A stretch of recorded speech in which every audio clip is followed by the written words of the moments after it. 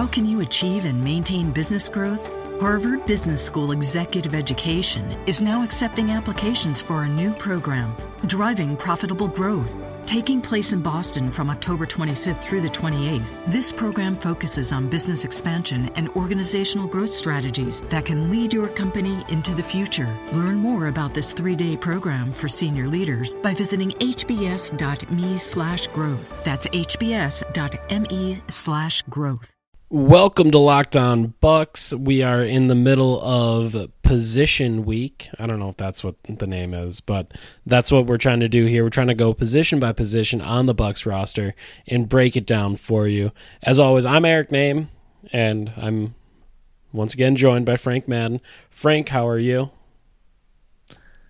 I'm great. We just talked about the small forward position where we, of course, kind of talked about the power forward position as well. So it's only natural that we transition seamlessly, or well, probably with a fair bit of seams, to the four spot.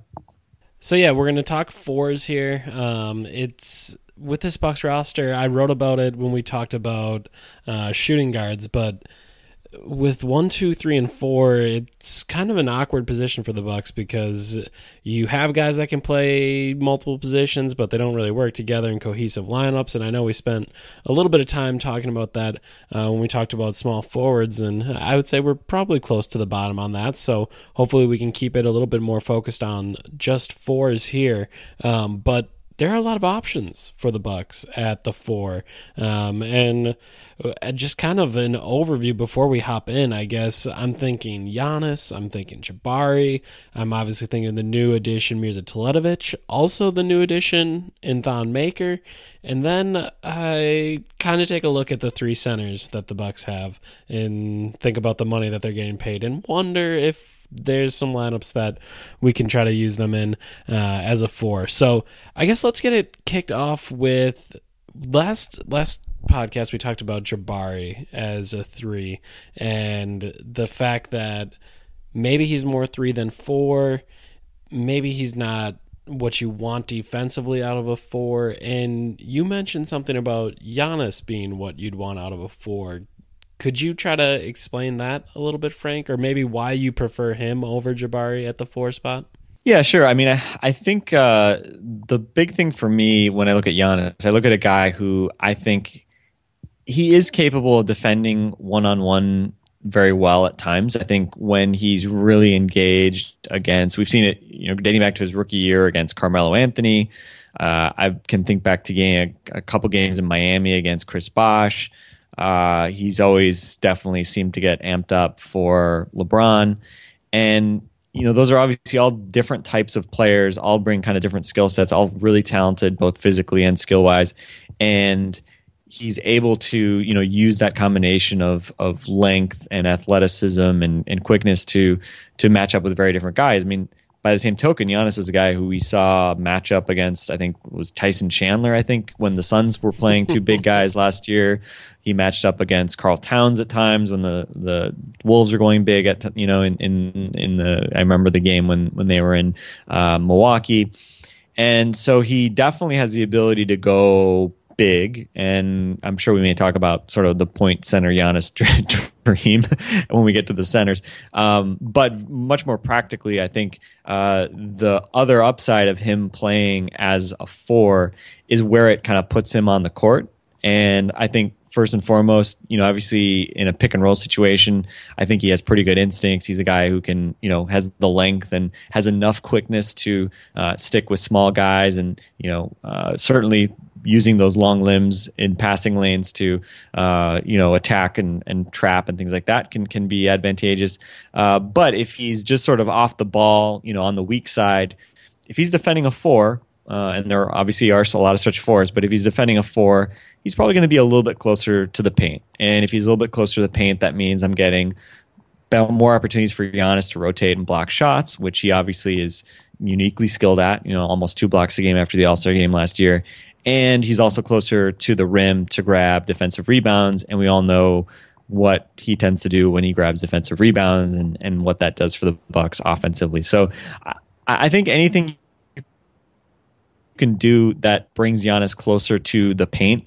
And I think, Giannis is one of those interesting guys where while he can get up and play good man defense, I think he might be better as sort of like the guy roving and helping and doing stuff off the ball defensively, maybe.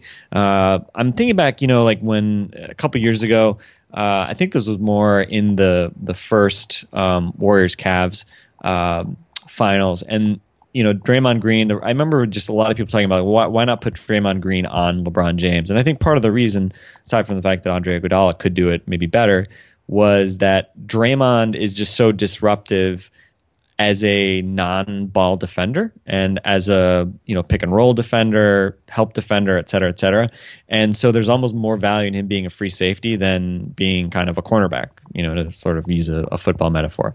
And I think Giannis kind of maybe be similar in that regard. So that's why I don't really mind necessarily Jabari getting even a really talented wing one-on-one, because maybe Giannis is more valuable off the ball. Yeah, he's kind of your eraser. Like, if a mistake is made, he's the one that you'd want on the backside to hop in and kind of erase that mistake. So, yeah, I would pretty much 100% agree. Also, I think he's a better rebounder than Jabari at this point.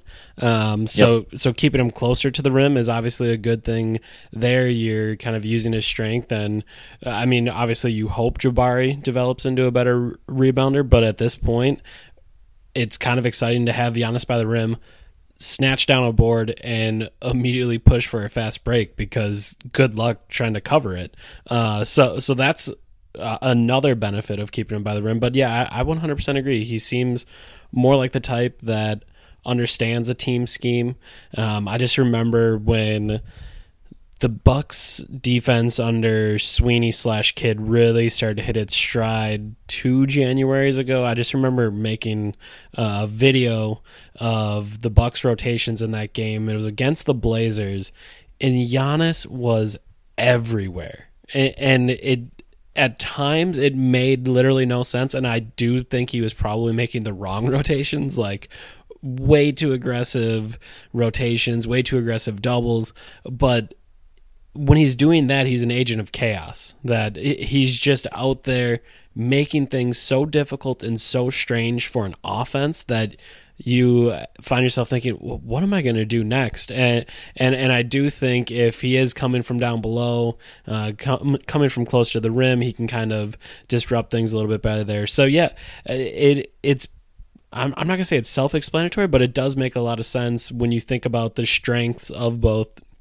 Giannis and Jabari, why one nylon calculus would say that Jabari was playing more 3 and Giannis was playing more 4, but also why as a team you would want Giannis covering more 4s and Jabari you'd want Giannis covering more 4s and Jabari covering more 3s. So I think it makes a lot of sense there. And also I just think from a strength standpoint, Jabari is plenty strong, but he doesn't have the insane length that Giannis has. And if some of those bigger bruising 4s try to post up Giannis, well, he's got some length and he can make it difficult for those guys. Also, his second jump ability and kind of the things that he does there, it makes a lot more sense for him at the 4 to be your guy defending there. So, yeah, I'm pretty much there with you on that one, Frank. And I think the other thing too is that everything we just said about what Giannis does, rebounding, blocking shots, pretty much the opposite of what Jabari does, which, when you see Jabari rotate to help on defense, I mean, his effort level in actually trying to contest shots is absolutely minimal. He's a guy who looks like he's the star player just trying to avoid a stupid foul, right? And a lot of times it translates into looking like no effort type plays. And, I'm not just going to take a dumb foul or whatever, but it's also like, well, you're just pretty much capitulating on a lot of situations where a guy like Giannis can potentially make a play to stop a basket. And, and just as a pet peeve, I'll mention, I don't know if there's anybody as helpless on a fast break defensively as Jabari. It's like, just completely waving the white flag. And that stuff just kind of, I don't know, it just kind of makes me sad. Yeah. Like, why, man? Like, just try. It also makes me think of their upbringings, where in the international game, you think of a transition play, it's a foul. 100%, Yeah. like 10 out of 10 times, it's gonna be a foul. And that Foul was the guy at half court if you can. Yeah. yeah, absolutely. And that was something at the start of last season where I think my first 10 recaps of the season, it was Giannis has to stop taking these international fouls. Giannis has to stop being so aggressive with these fouls. Giannis has to realize that he's the most, or if not the most important player on this team, one of the most important players on this team. Those fouls aren't for him to give, and he should be laying back and he should be less aggressive. And the exact opposite is Jabari, where it's like, can you just take one foul? Just one time. Like, just one time, come down with both hands on the guy's arm, just take the foul, send him to the line, make him earn it at the line. And I'm the guy that hates those stupid cliches the most. I hate them. They're stupid. The idea that this is the way basketball is played, you got to earn it at the line. I hate that idea. But man, just once I want to see Jabari take that foul, because he just doesn't seem willing to do it. And again, it's kind of funny to just think the two different ways those guys are brought up and the two different ways that they've been viewed their kind of entire careers. So sorry, I went on a tangent there, but it just made me think of it. Yeah, and fouls are a very relevant topic because Giannis led the league in total fouls last year. Yep. And I think it got better as the season went on, but I think early in the season especially, felt like he was getting a lot of early kind of quick 2-foul situations. And I think, and again, maybe I'm just sort of trying to fit the narrative. I want to say that, a lot of his frustrating fouls are where he gets like overly aggressive kind of when a guy is on the wing kind of facing him up. And, I don't have any data suggesting whether that happened more against power forwards or small forwards, but intuitively it seemed like he'd be more susceptible to that against wings versus power forwards. So I agree. Yeah.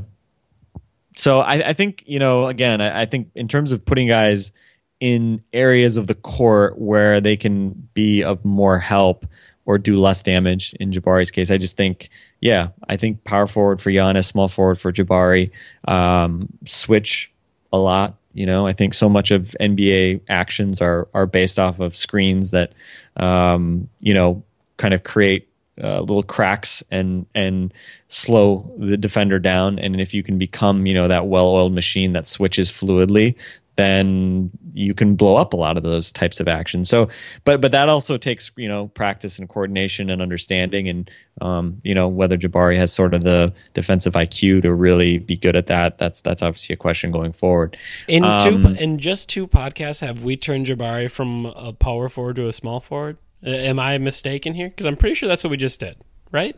Well, I feel like a recurring theme of our summer has been talking about the Bucks' 3 best players maybe being mostly small forwards. And every time we say that, then I think Giannis is more of a power forward. But I think we've been pounding the drum on Giannis as small forward for a while. Check the videotape, or in this case, our website.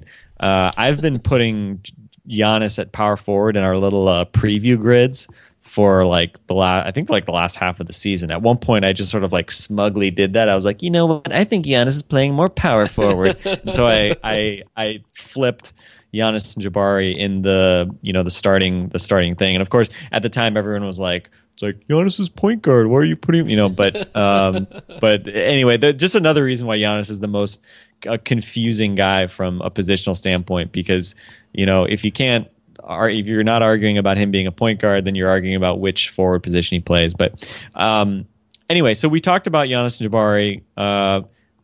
The other key guy who, based on what we're describing, maybe we would argue would be the guy to play the second most minutes at power forward, if Jabari is playing more small forward, is the new signing, Mirza Teletovic. We've talked about Teletovic. I was a fan of the signing. I thought it was maybe, it'll be interesting to see, maybe the best value the Bucks got. I think certainly when you look at Ryan Anderson getting $80 million, I think Teletovic can give you maybe 80% of Ryan Anderson for $30 million over 3 years. But what do you think Teletovic brings to that rotation? And, especially compared to your your favorite JOB that you'll be missing this year. What do you think that will mean for the Bucks, power forward / big man rotation? It's funny that you mentioned his contract and the value and the deal, and it's fun. I think a lot of people have kind of gotten caught up on Jon Leuer for some reason, and like the fact that maybe he's more power forwardy and he can do more things and rebound better. And it's like, do I really want Jon Leuer on a 4-year, $41 million contract as opposed to Mirza Teletovic on his 3 for $30? No, never in a million years would I ever want that. And it's interesting to kind of think about that, and I guess just the value of Mirza Teletovic, and it's going to be interesting to see how they use him. It's kind of tough, like we just talked about, where Jabari is more of a 3. So then, does Teletovic come in for Jabari, or does he come in for Giannis, or does he come in for Chris? So it'll be interesting to see when he comes in, because I think we all assume that he's coming off the bench. He's not going to be starting. So who does he come in for? When does he come in? How does he come in, I guess, would also be an operative question here. And how do you try to use him when you do bring him in?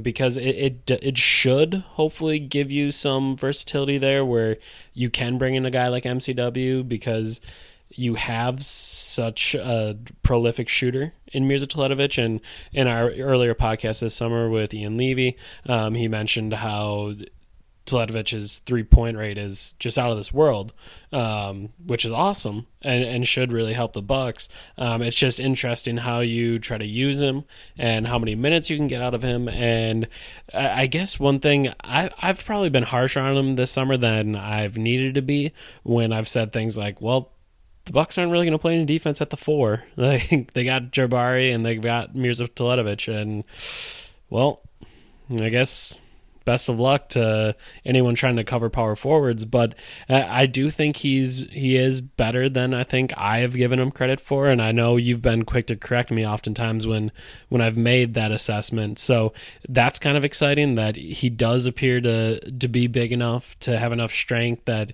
he might be able to bang around and bruise with some of the bigger 4s in the league, and he's going to be able to handle himself in that situation, which again is nice. Like, he's going to be a 4 on offense and help stretch the floor, but he can also cover 4s. So this is one of those situations where you don't have to do some strange gymnastics to figure out how this lineup is going to work and who's going to cover who and how these cross matches are going to be able to make your defense work or your offense work. Like, he can be a 4 through and through, both offense and defense, and that allows you to do some, if you want to do some other the other weird stuff, if we want to call it, whatever it is, with Giannis, Jabari, Middleton, Dellavedova, MCW. If you want to do some more of the weird stuff with those guys that can play multiple positions, Teletovic kind of, I don't know if freedom's the right word, but he's got one position locked down no matter what. So go get creative with how you cover 1, 2, 3, or how you put an offense together with your 1, 2, and 3. So he's kind of a steadying force that I don't know if he necessarily makes things difficult in a way, but he seems like a steadying force that you know what you're going to get. 4 on offense, 4 on defense. Go get weird with the rest of the lineup, and those kind of things are nice for the Bucks. Teletovic, I think, is interesting defensively because he's not.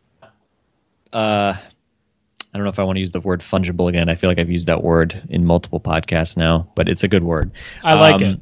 But he's got a guy who I think is going to be fine against a lot of players.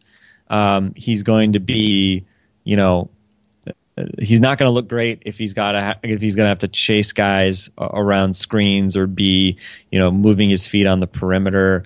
But he's reasonably strong and, a guy who I think is an underrated rebounder. I certainly underrated his rebounding.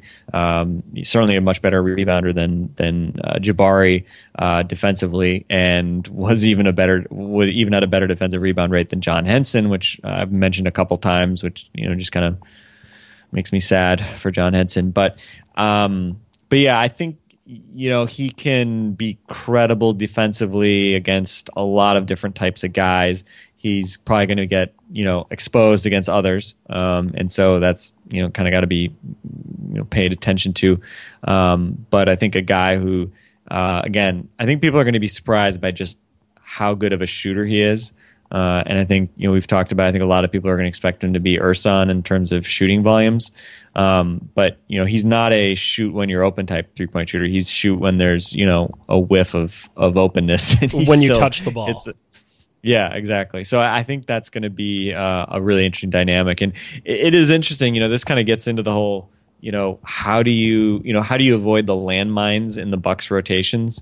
And I think this is when we think back to our conversation with Brett Coromenis and what Brett mentioned about trying to be really rigid in rotations, and I'm really curious to see if Jason Kidd puts Jabari, Mirza, and Greg Monroe on the court together early in the season, and whether that is a conscious thing or whether it's just sort of like Greg's got it going and Teletovic is hitting threes and I need to get Jabari back in the game and Giannis has been out there a while or whatever. And, do you get in a situation where then you put those guys together and can they swim, or do they just immediately sink and start to struggle and et cetera, et cetera? So my hope is if Teletovic can be decent, right, against most types of guys, and that would obviously be really helpful. One other comment, I forgot to mention it before when we were talking about Giannis and Jabari. The other thing I find interesting is I would say that if I'm an opposing coach, I would try to put a wing defender. I feel like the best defenders on Giannis are kind of like 6'7", 6'8" guys who are pretty strong and more small forward-y, small ball power forward types. I'm saying that completely anecdotally, but guys who are quick enough that Giannis can't just take like 2 steps and just sort of triple jump his way past them, but also not so small that he can kind of use his size to bang on them a little bit and in some cases even post them up.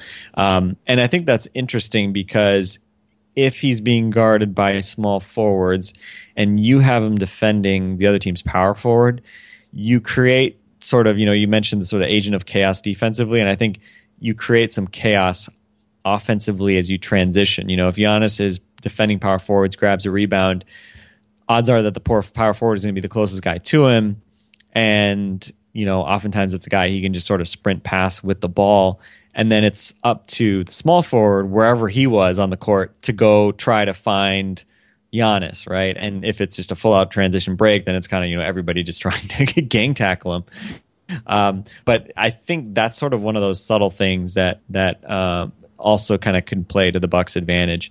If you can cross match, obviously it works both ways, but if you can cross match, especially with the way the Bucks like to push off of Giannis and Jabari's rebounds, that could kind of add a little bit of extra intrigue. Yeah, I don't think there was a single game after the point Giannis experience, whatever you want to call it. Once that started, I don't know if there's a single game where the opposing head coach didn't use the word cross matches 5 times in their pregame availability. Like it was the buzzword and obviously that makes sense because you don't want to give up too much of your strategy, blah blah blah, whatever.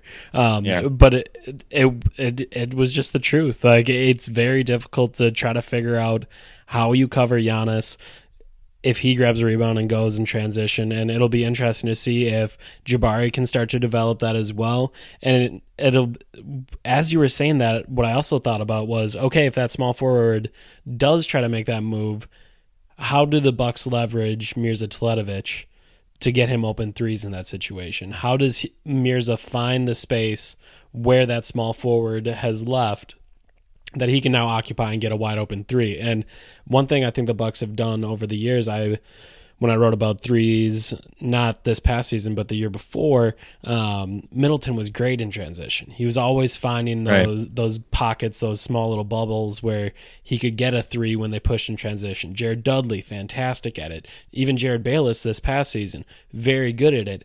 And if you can find a way to leverage some of those weird lineups you use and get Mirza Teletovic open threes in transition, that's just a nightmare for any team that you're trying to play. So that'll be something to watch in this upcoming season. Something else to watch. Go ahead. I was going to say, I think that's one of the great sort of underrated things about transition basketball and playing at a fast pace that a lot of kind of casual fans don't think about as much, which is you think, oh, is someone going to help you run? People just think, who can sprint up and down the court the fastest, right? And there's a lot more to it, right? Having a big guy who doesn't run well but can outlet is valuable. Having guys who are not super athletic but can run to the 3-point line and hit shots that way, those guys are really important. Having shooters is remarkably helpful to being good in transition and scoring really early in shot clocks. And that's obviously been an area where the Bucks have not had as many weapons, but don't be surprised if Mirza Teletovic makes a big impact there. Even a guy like Jason Terry, can feast situations like that. He played on a Rockets team that played really fast, and you play fast, you get open looks early in the shot clock, but you obviously need guys who can hit them. And I was gonna say, the one thing, as you say that, why I laugh is I just think of the Golden State Warriors, and everyone thinks, oh man, you're great in transition if you have these guys that have length and can sprint and can dunk, but the Warriors get so many threes. I mean, if there's ever a time where you're like, how did Steph Curry get that open? I'm going to bet you at least 50% of the time it was because it was off a transition where the team was trying to figure out what we're going to do here, and all of a sudden they got lost as they were making rotations and wide open three. Same with Klay Thompson. And being able to leverage that shooting in those situations is great. And like you said, veterans know those spots. Veterans know the way to position themselves. So there's going to be times where Mirza and Jason Terry are all of a sudden wide open for a three, and you think, how is that possible? But it's that transition scramble that teams have to try to figure out, and defensively it's very tough to do. So if the Bucks can find a way to leverage that the right way, that could really become a weapon for them this upcoming year. Down the road, we have dreams of Thon Maker making 3-pointers in transition. Yeah. I don't know if that's going to happen this year. But Thon Maker, I think, is interesting in the context of the power forward discussion, because as much as we might dream of him one day being a stretch five, with his body where it is now and in terms of his strength, despite the fact that he's 7'1", has a 7'3" wingspan, I think 12'3" standing reach or leaping reach, 9'3" standing reach.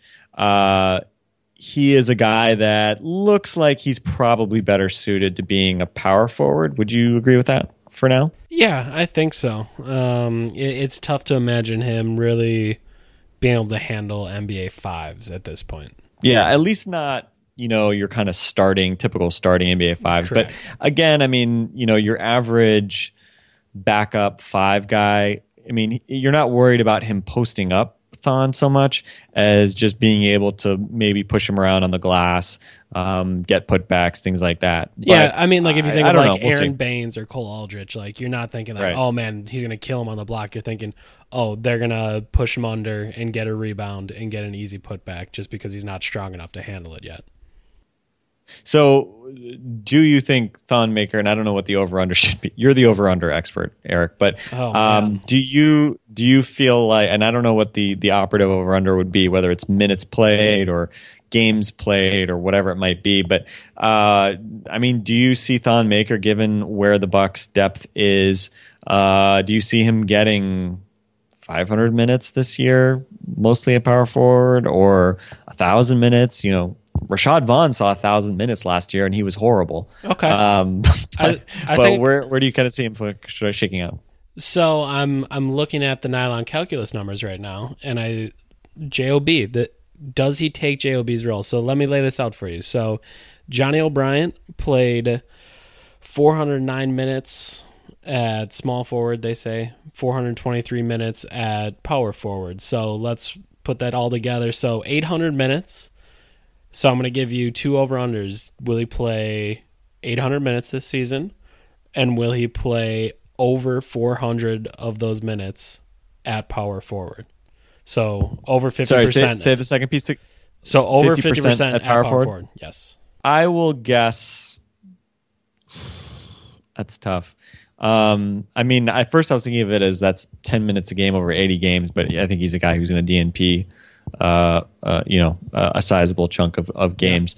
I think part of this depends on how likely you think a Greg Monroe trade is / it would. Some kind of injury to the front line. That's tough. How many did Damian Inglis play last season? Not that they're going to play the same position, but I'm just curious. Oh, Vaughn was 1,000. O'Brien was 800, and I'm trying to remember. Do I have? I'm trying I usually trying to get the 15-16 roster up. I got the 16-17 in front of me. Damian Inglis last season played a total of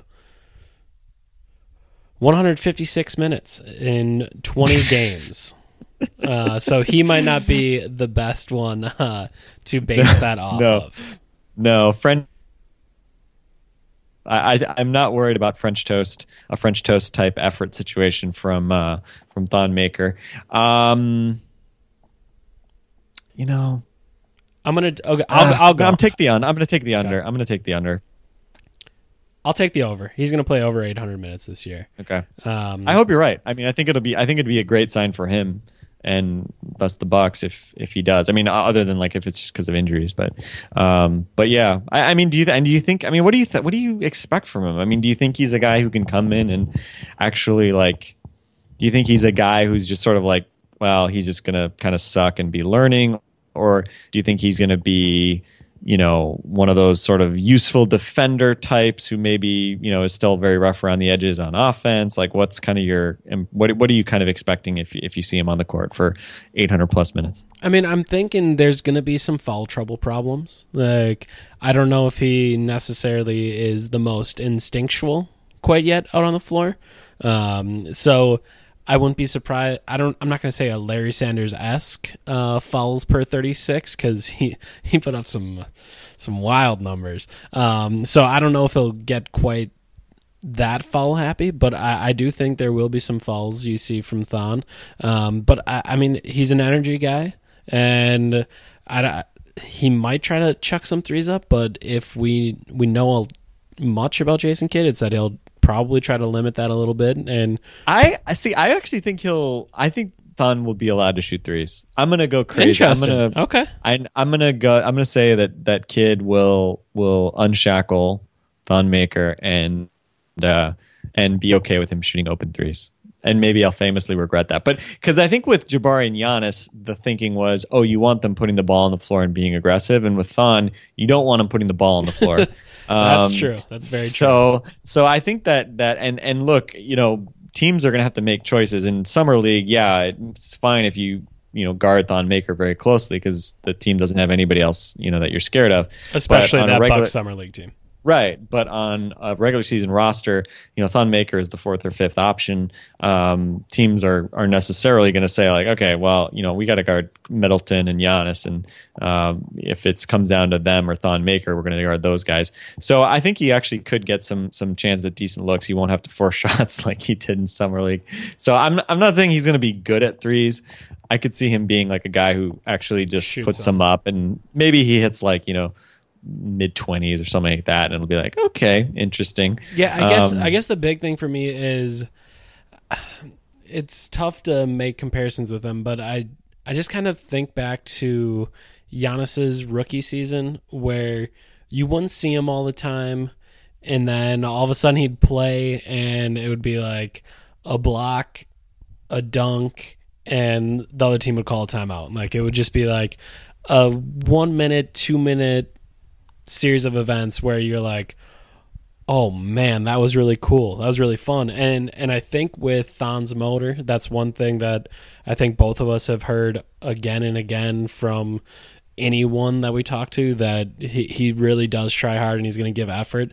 To have a big that will do that is quite exciting. And maybe there's some small lineups there where you can go Thon and Jabari and Teletovic, or you can play around with Thon a little bit there and try to do some things where you encourage him to be a backside shot blocker, or you encourage him to just really focus on running the floor, and you're going to play with Giannis. So Giannis will take care of all the reboundings. You just try to box your guy out, keep him away from the basket. Giannis will take care of the rebound, and then run the floor with Giannis. So I think there's some exciting things for him. And I mean, I've been saying it since draft night, like a 7-1 guy that runs the floor really hard and tries to block some shots on the backside, but picks up some fouls and tries to dunk it every time he's in a pick and roll. Like that's an exciting thing and a good thing for a team. So I'm going to go full on optimist. I'm going to go over 800.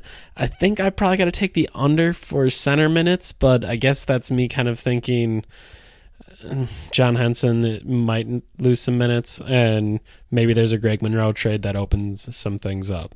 Yeah, it's interesting because if Monroe is traded and there's no center coming back, then I think Thon absolutely will get some minutes at center. If there isn't a Greg Monroe trade, then how? There's gonna have to. It's just tough to see minutes there. It's tough to see minutes for Henson, let alone Thon.